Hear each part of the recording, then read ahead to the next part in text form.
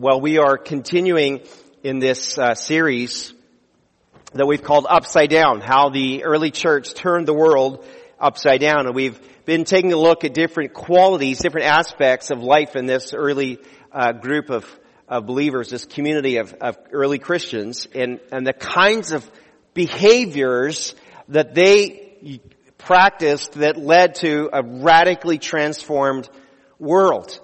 It's an amazing, amazing thing how they kind of progressed in an era of persecution, of marginalization, and yet the gospel continued to flourish in so many ways. Now I want to ask you this, if being a Christ follower were to put your life or even your livelihood, let's say, in danger, how would you respond? I don't know if you've ever kind of wondered that, boy, if I really were to suffer for my faith, how would I respond? I mean, if you're at risk of losing your home or your job, your life, right? Just simply for what you believe, how would you respond? Now, we can't obviously really know without being in that situation. It's somewhat hypothetical for us, but it happens to many believers around the world. And I know that self-preservation is in our nature, right? I think I would do whatever I could do to be safe and to keep my family safe.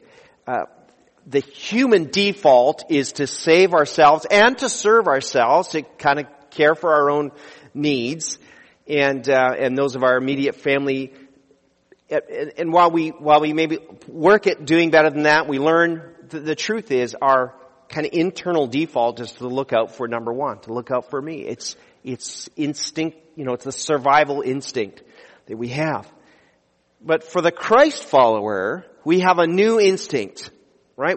Showing concern for others becomes first nature rather than serving ourselves. And in fact, it's really not something we find we have to discipline ourselves for. It comes naturally to care about and care for others, even under pressure. I think if Jesus really is your Savior, your older brother, your eternal King, you can't help but give and serve and sacrifice for others. That's how you've been rewired as a believer. If your wiring initially is self-preservation, your rewiring is to care for others. Now, if you've been following in the R&R journal readings recently, this last week, you would have come to the end of Acts and you would have found the Apostle Paul defending himself before the authorities, including a regional Jewish king, a guy named King Herod Agrippa. And in so doing, Paul explained his basic gospel message. He's a prisoner, he's awaiting trial, and he's kind of defending himself. And he says this in Acts chapter 26:20. He says, I preached first to those in Damascus, then in Jerusalem, and then throughout all Judea, and also to the Gentiles, that all must repent of their sins and turn to God, and prove they've changed by the good things they do. Or a New International Version says to demonstrate their repentance by their deeds, the good things they do. It's a simple message, right? Repent of your sin, turn to God, do good stuff. That's it in a nutshell. That's Paul's message in a nutshell. And the good deeds aren't what saves everyone. That's what comes at the end as a response. It's a natural outflow from the person who is chosen to follow Jesus Christ as Lord and leader. That's just what you do. As a follower of Jesus does the good deeds. Now others do too, but the motivation comes out of that new life in Christ, from turn from sin, turn to God, do good stuff. Includes all areas, including generosity that we're going to talk about today, financial giving. We're going to be in Acts chapter 11 today, and we'll pick it up at verse 19. If you got a Bible with you, and find Acts chapter 11. If you're in the New Testament, Matthew, Mark, Luke, John, and then Acts. Acts is the book that tells the start and growth of the church. And last week we dealt with the first part of the chapter where we saw that the Holy Spirit had come to the Gentiles, had been poured out in power. People were dramatically impacted. They were speaking in tongues. There was some confusion of whether this was really okay because these were Gentiles, and up until then the believers had generally been Jews, and so then They went to figure out, Peter had to kind of defend himself, what happened, and then finally they said, okay, I guess this makes sense. This is for the Gentiles too. And then we pick it up in verse 19, because we're going to see that the believers were suddenly then under great deal of pressure and persecution. It was dangerous to be a follower of Christ. Let me read to you from Acts chapter 11, verse 19. It says this: "Meanwhile, the believers who had been scattered during the persecution after Stephen's death traveled as far as Phoenicia, Cyprus, and Antioch." Stephen had been the first martyr. He'd been killed by stoning as the first martyr of the church. It says they preached the word of God, but only to Jews. However, verse 20, "However, some of the believers who went to Antioch from Cyprus and Cyrene began preaching to the Gentiles about the Lord Jesus. The power of the Lord was with them, and a large number of these Gentiles believed and turned to the Lord. And when the church at Jerusalem heard what had happened, they sent Barnabas to Antioch. And when he arrived and saw this evidence of God's blessing, he was filled with joy, and he encouraged the believers to stay true to the Lord." Verse 24, "Barnabas was a good man, full of the Holy Spirit, and strong in faith, and many people were brought to the Lord. And Barnabas went on to Tarsus to look for Saul. When he found," that's also Paul. Saul and Paul are interchangeable names. "When he found him, he brought him back to Antioch. And both of them stayed there with the church for a full year, teaching large crowds of people. And it was at Antioch the believers were first called Christians. During this time, some prophets traveled from Jerusalem to Antioch. And one of them, named Agabus, stood up in one of the meetings and predicted by the Spirit that a great famine was coming upon the entire Roman world. This was fulfilled during the reign of Claudius. So the believers in Antioch decided to send relief to the brothers and sisters in Judea, everyone giving as much as they could, or according to their ability, I think is another way, another translation has it. This they did, entrusting their gifts to Barnabas and Saul to take to the elders of the church in Jerusalem." All right, so there's a number of things going on here, kind of a big, kind of a progression in the church. Now, how did these believers, those Jerusalem Jewish believers, respond to persecution? Well, for one thing, self-preservation. They fled to save their lives, just like you and I probably would. Many refugees in the world today who are refugees for their faith. They leave where they were and go somewhere to save their lives. But as they went, they kept talking about Jesus. They kept proclaiming the gospel. And some, we're told here, limited their message only to fellow Jews. They felt like, well, we're Jews and we should talk to Jews. But others, emboldened by what had happened in Caesarea that we talked about in the first part of the chapter, talked about last week, shared the gospel with Gentiles. These people were gospel pioneers, going to a new area, doing a new work with people previously unreached. It is cutting edge missionary work, evangelism. And so in spite of the progress that we saw in chapter 11, we see that the Jerusalem the Christians still had some questions. They're like, you know what? We got to check this out. A little time out here. We're going to send somebody to investigate what's really going on if these Gentiles can really become believers. And so they said they sent this trusted delegate to check things out, and they selected Barnabas. Now with Barnabas, they got more than they expected, more than they bargained for, because he was an inspector for them, but he was also a great encourager. Now when you think about something you're going to tackle in your life, or maybe something you've done in the past, right? If you've ever embarked on a difficult new venture, right? A new business, a diet, a new line of education, a job, immigration, some of us have been through. What did you need more than anything? You needed an encourager. You needed someone who could say, you can do this. We're going to help you. Here's how you succeed. It's part of what Marilyn was talking about even this morning in Grief Share. Part of it is like you're surrounded by encouragers who say, you're going to get through this. We're going to be okay. And so that's what Barnabas was. And as Barnabas went to Antioch, encouraging the new believers, what happened? Well, look at verse 24. It says, Barnabas was a good man, full of the Holy Spirit and strong in faith, right? And many people were brought to the Lord. I think it's very interesting, his description of good man, full of the Holy Spirit, strong in faith. If you were here a few weeks ago, we talked about how leaders are selected in the church. Acts chapter 6 talked about it. Look for people who have a good reputation, a good man, who are filled with the Spirit. There it is, full of the Holy Spirit, and strong in faith. In Acts 6 it says full of wisdom, wise people. Very similar qualities there. We're seeing a consistency in how they're selecting leaders. As we select leaders in the church, those are the things we watch for. And so they sent Barnabas out. Barnabas was more than anything an encourager. And if you're taking notes this morning along your outline, you can write this down, that encouragers fuel the harvest. Encouragers fuel the harvest.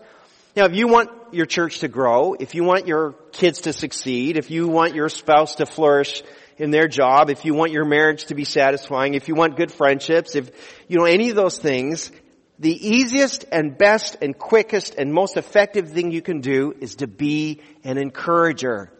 Be an encourager. An encourager always wants others to succeed. Think about that. An encourager wants someone else to succeed, even ahead of yourself. Even ahead of yourself. We were joking around with couple of people this week who were joking that their wives make more money than the husbands, and does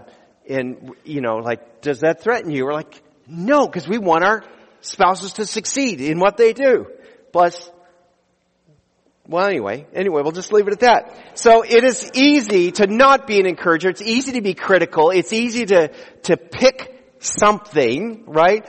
Or pick someone, pick a new idea, pick a sermon, whatever, apart, to tear it down. It's easy to be an armchair quarterback in a situation or how things go. But you know what? It's just as easy to be kind. It's just as easy to be helpful. It's just as easy to be encouraging. It's actually easy to give a compliment. Did you know that? It's not hard to give a compliment. It might be hard for you because you just haven't a lot of practice, but honestly, it's easy. We would not necessarily expect it from people, so we kind of get caught off guard. But try it. My challenge today, before you leave today, is to find someone and finish this sentence. I like the way you cook. I like the way you dress. I like the way you do your hair. I like the way you teach. I like the way you sing. I like the way whatever. That's such an easy thing to do. I like the way Kurt, I like the way you played the piano today. Right? It's not hard to be an encourager. And we need to be able to do that. Now, Barnabas isn't actually Barnabas' name. It's a nickname for him. If you jump back with me, back to Acts chapter 4, 36 and 37, we see what's happened. The church is growing and developing, and they're selling stuff and making sure everybody has enough. Nobody is in need. And it says in chapter 4:36, it says, for instance, there was Joseph, the one the apostles nicknamed Barnabas, which means son. Bar is always son of. Barnabas, son of encouragement. He was from the tribe of Levi, came from the island of Cyprus, and he sold a field he owned and brought the money to the apostles. This guy set an example. Later on when he's going to talk about generosity, he can say, look you guys, you can do it. I've done it. God provides. It's going to be okay. He can kind of modeled the kind of behavior he was teaching. And the result of his encouraging efforts is that the people were encouraged in their faith. They grew. The church multiplied. Today we might nickname him something more like Captain Positive. That might be a good way to think of Barnabas. Hey, he was Captain Positive, right? So we've adopted the word harvest here at Bethany Church for 2018, and it's my hope and it's my goal that you will share your faith or your faith journey with at least one other person this year. And my prayer is that at least a dozen people would come to faith in Christ this year at our church and through our church. Well, if you want to be a part of that, if you want to put gas in that tank, if you want to fuel that move, be an encourager. Now, what happens next, you see it there in verse 25, is really very cool. The new church is doing so well. Verse 25 says, then Barnabas went on to Tarsus to look for Saul. He's doing so well, he needs some help.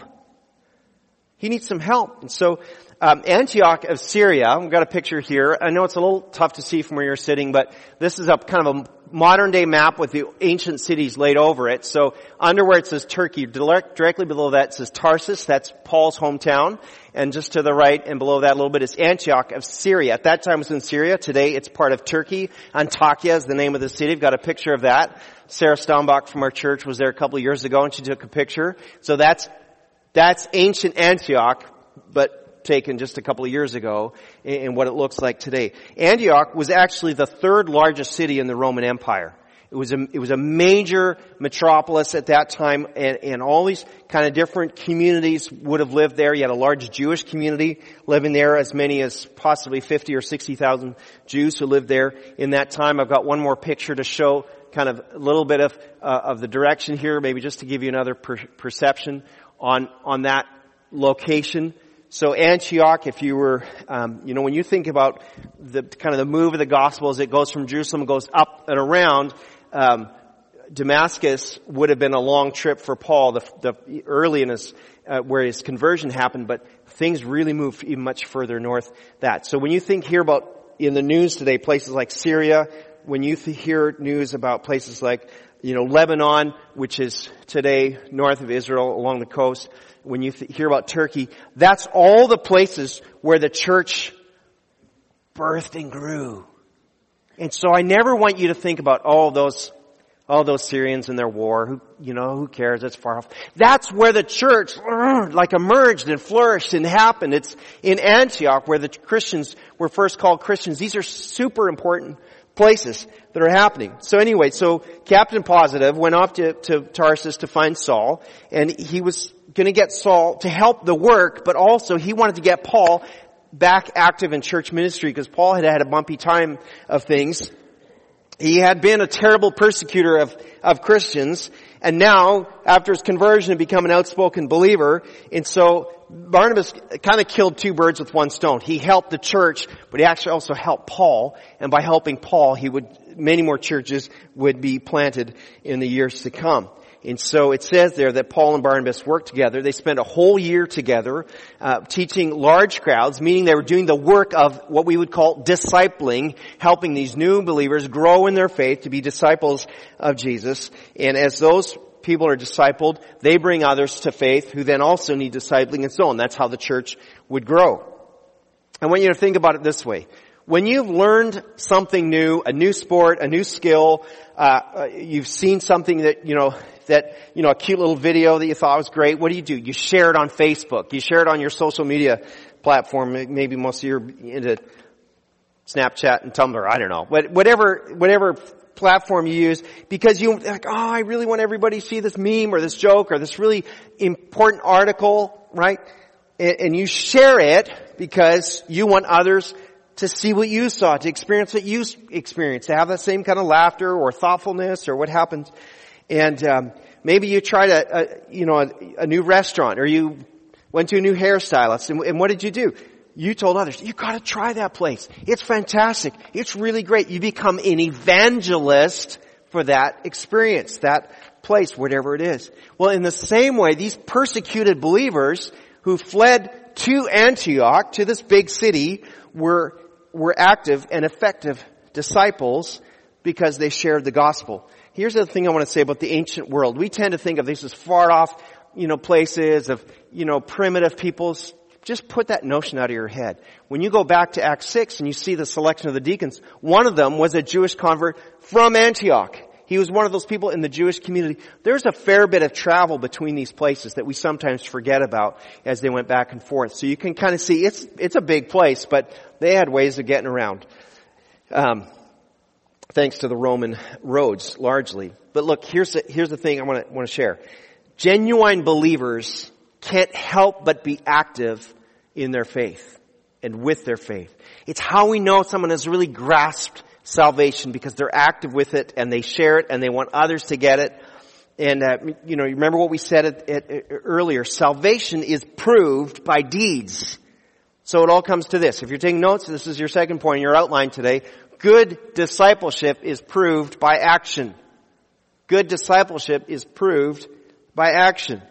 We saw it there in verses 27 and 28 that prophets came to Antioch. of Syria, and one of them warned of a famine that was coming to the Judean region. Verse 29 reports, so the believers in Antioch decided to send relief to the brothers and sisters in Judea, everyone giving as much as they could. Now, there's no indication that they were ever asked or told to give. They just gave. Each one according to their ability. It's the work of the Holy Spirit. When an opportunity arises, He prompts you and you respond. I tend to say, when you're prompted to give, very often the first thing the Lord says to you, that's the right thing to do. To respond immediately. I think we should give to that. Not everything is yours to give to. A need does not constitute a call in the sense of like, you can't give to anything, everything, and you're not called to give to everything. So that's why you trust the Holy Spirit to say, that one's yours. That one, someone else is going to get. That one, you take care of that one. Do a little bit for this one over here. Trust the Holy Spirit to direct you in that. But they gave each one as they were able, or as much as they could. You're never obligated to give anything. But generosity is the default of the disciple.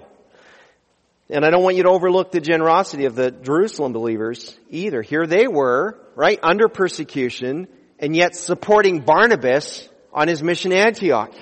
If someone is going to go for God's work, someone else has to pay.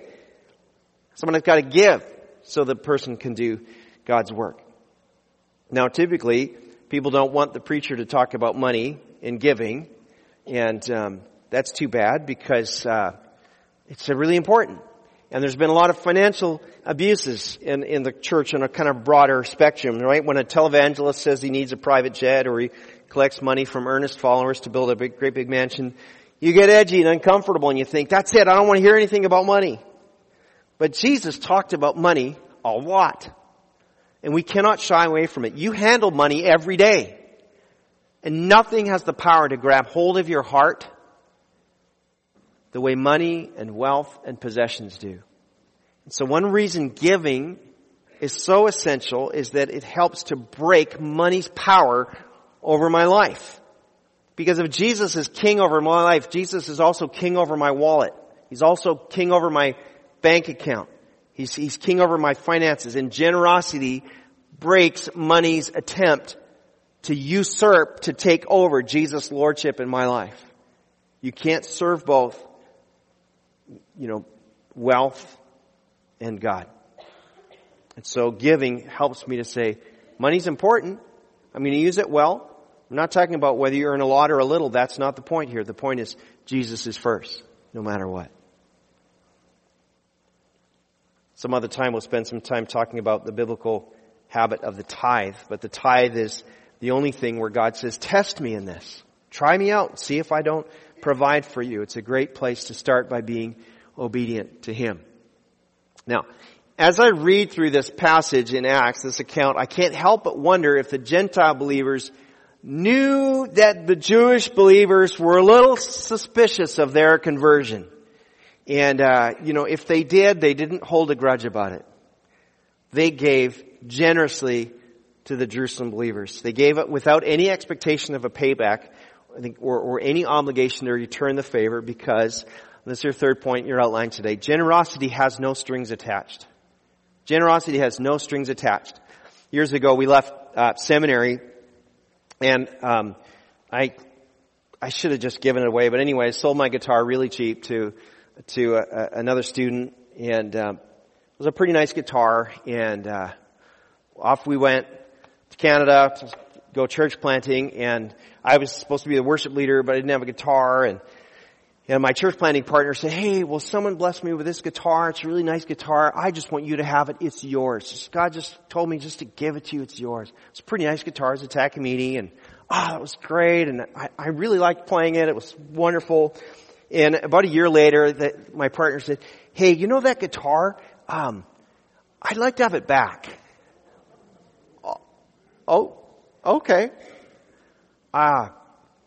Yeah, really, I was just loaning it to you. He was not loaning. He said, God told me to give this to you.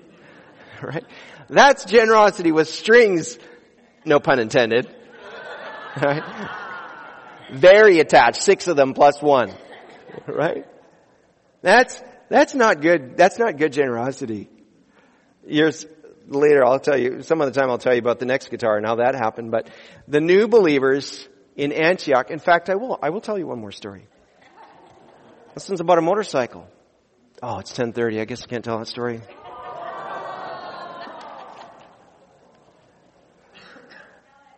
So, okay, good. I was waiting for that.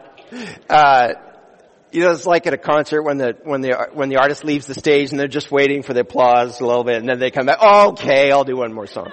So we just moved to California, and in my message I mentioned about riding motorcycles, but I'd sold my bike before we moved down, and that week a couple from the church contacted me and they said, "Hey, we want to have coffee with you." So I met them for coffee, and they said, we heard you talking about motorcycles, and well, we have an extra motorcycle and we'd like you to have it because we know you're going to use it for ministry.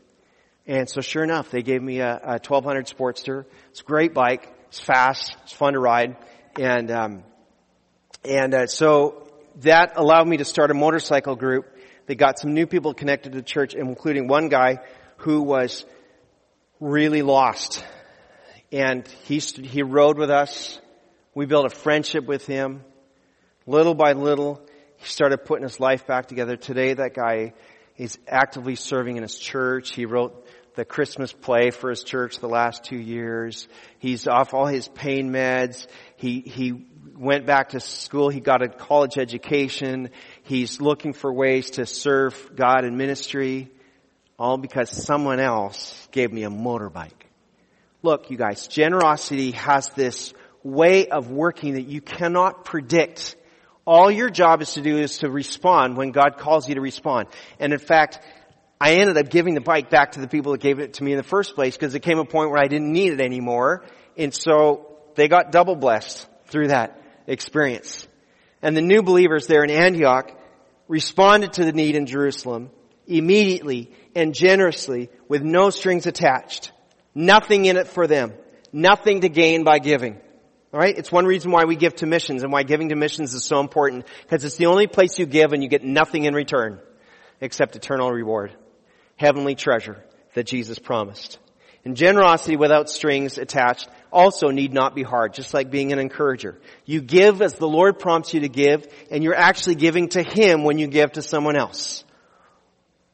And if you give to someone and they don't use it the way you intended, not your problem, not your worry. Not your place to judge or pull on that string. Oh, you weren't supposed to use it for that. Hey, you're just accountable for did you give or didn't you give?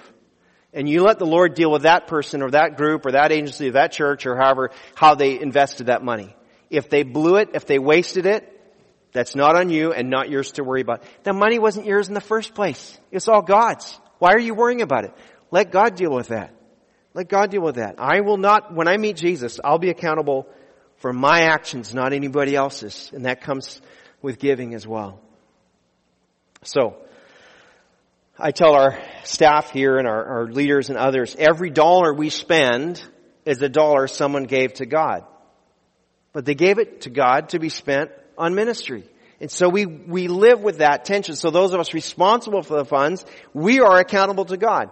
We don't hoard it. We don't waste it. We invest it. We find ways to advance the gospel with it. We spend it on God's work, which includes, hiring staff and maintaining the building and sponsoring missionaries and empowering volunteers and many other things. But as a giver myself, I'm only accountable for whether or not I give obediently, no strings attached. Time's up. I want to tell you this. Encouragers fuel the harvest. Are you an encourager today? Will you encourage someone today? I don't mean just like, hey, nice to see you. I mean, I like it when you fill in the blank. Okay? Secondly, good discipleship is proved by action. Are you actively practicing your faith? Does it show up in your daily life?